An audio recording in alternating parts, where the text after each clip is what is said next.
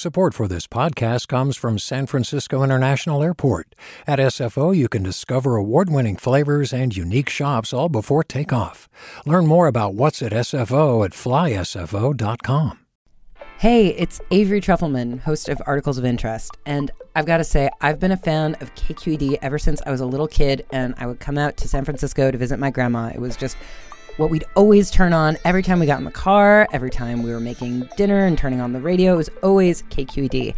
And then over the years, I've become a massive fan of KQED podcasts because this is local reporting at its best. These are answers to questions you've always wanted to know, interviews with exciting, unusual voices, necessary journalism, all told with love and care and artistry. And did you know that a majority of KQED's funding actually comes from members? It's just people like you and me supporting the programs they love, while also getting access to cool events, behind-the-scenes footage, and so much more. If you want to sign up and be a part of this amazing community, visit donate.kqed.org/podcasts to become a member today. That's podcasts with an S. Thank you for listening, and thank you for your support. From KQED. Good morning. This is the California Report. I'm Saul Gonzalez in Los Angeles, and today we have a special holiday week show for you. Now, when you think of endangered species, I bet animals come immediately to mind, right? Maybe a panda or a whale or some kind of bird. But what about plant life? Just like animals, the world's trees, flowers, grasses, and succulents are also under threat, especially as our world heats up because of climate change. Here in California, botanists are trying to protect the state's native flora for future generations. I was invited to see what some of that work looks like, and not having the greenest of green thumbs, I learned a lot. I'm going to take you to see some of our rarest plants. Okay. 35 miles east of Los Angeles in the city of Claremont, I'm getting a tour of the California Botanic Garden. It's the largest garden in the country dedicated to protecting and showcasing California's native plants. Let's see. Let's go this way. My guide is Naomi Fraga, the garden's director of conservation programs. And our first stop is a tray of finger-sized plants just starting to grow. Well, yeah, these are oak trees here. These are oak trees? Yeah, these are all oak babies, oak saplings, and different species. And they're only like about 2 inches tall right now. Well, yeah, they're going to turn into really big trees. Yeah. How long does that take, that process? Oh, gosh, centuries or decades at least to get established. Beyond these juvenile oak trees, Fraga tells me that no other state can compare to California when it comes to the sheer diversity of its native plant life. And so there's over 6,500 kinds of plants that are native to California. Actually, we have more kinds of plants than any other state in the United States. We're incredibly rich and diverse. But about a third of California's native plant species and population, says Fraga, are now endangered or threatened from development, drought, competition from invasive species, and of course, wildfires.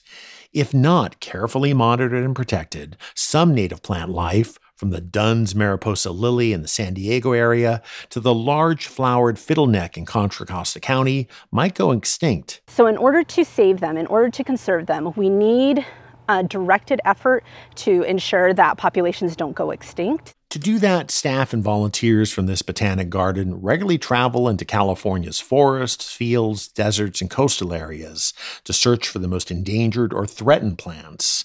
When they find them, they take plant samples back to the garden, where they can be grown in the nursery. Many of them are very rare. They're in very precarious situations, and they could blink out at any moment. It's really very serious for certain rare plant populations. Really? Yeah. So this could be, I mean, heaven forbid, but this could be really a place where one day this is the only place where these plants are hanging on. Yes.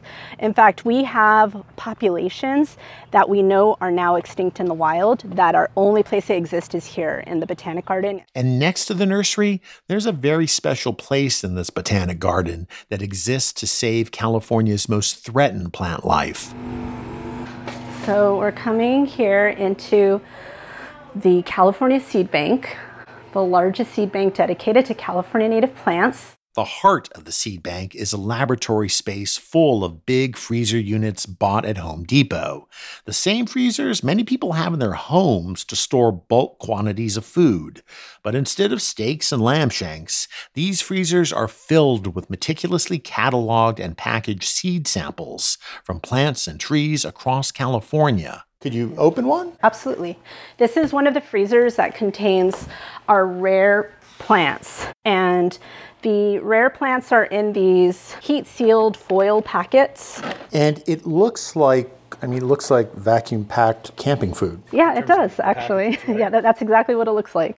You can think of these freezers that can store seeds for decades as biodiversity lifeboats. If one of the species stored here actually went extinct in the wild, the seeds could be a way, maybe the only way, to bring them back. So if something were to happen to that population, we're the best chance to have that population be restored and for that species to not be lost forever. You're the backstop. Yeah, absolutely. The freezer stores seeds from about a third of the state's native plant life, but eventually botanists here want to keep seeds from all of them, extra insurance against a possible future plant apocalypse. And Naomi Fraga says if you, the listener, want to help in the struggle to protect California's plant biodiversity, you can by planting native flora like sage, milkweed, or California lilacs. I really think that people can make important statements through native plant gardening. I dream about that. I dream about native plant landscapes across people's yards. Even if you can only do container plants on your balcony, you can still attract butterflies, you can still attract bees. Yeah, I mean, it's really magical to build a garden and to see life just sort of arrive. So, if you're looking for a holiday week project that could also help the state's environment and biodiversity, you might want to cultivate a California native plant. And you can learn more about the California Botanic Garden and its efforts to conserve the state's native plant populations by going to the garden's website at calbg.org. That's calbg.org.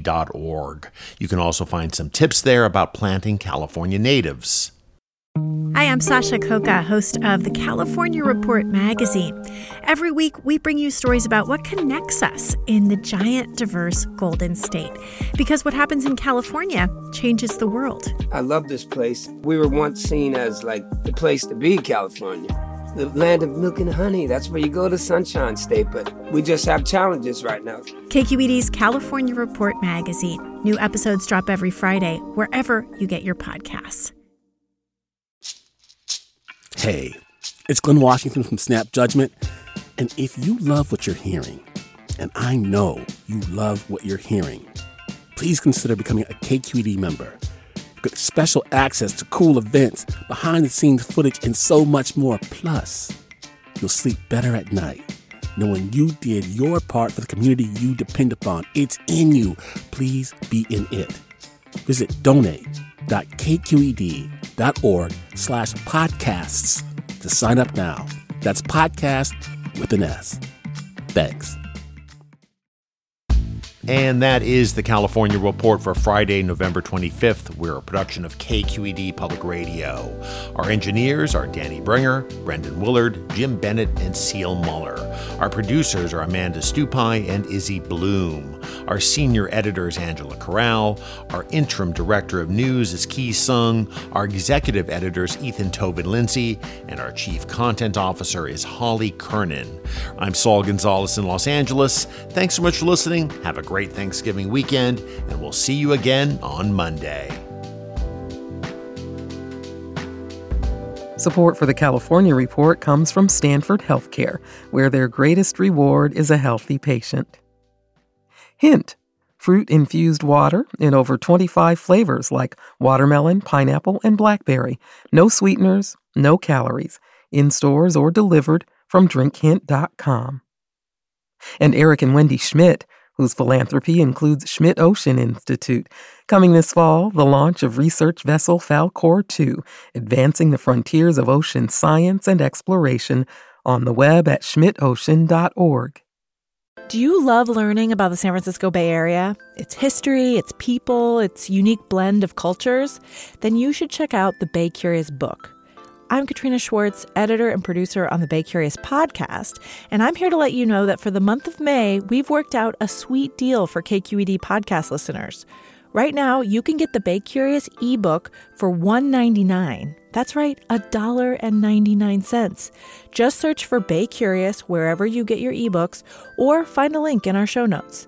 This offer does expire at the end of the month, though, so you'll want to act on it fast. Happy reading!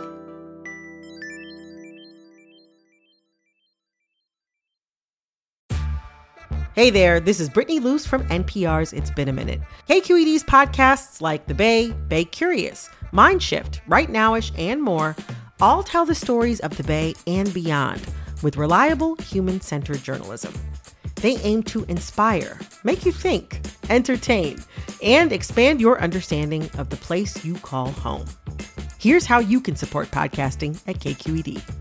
Showing your support is easy, and you can join Brittany in supporting KQED Podcast too at donate.kqed.org/podcast. That's donate.kqed.org/podcast.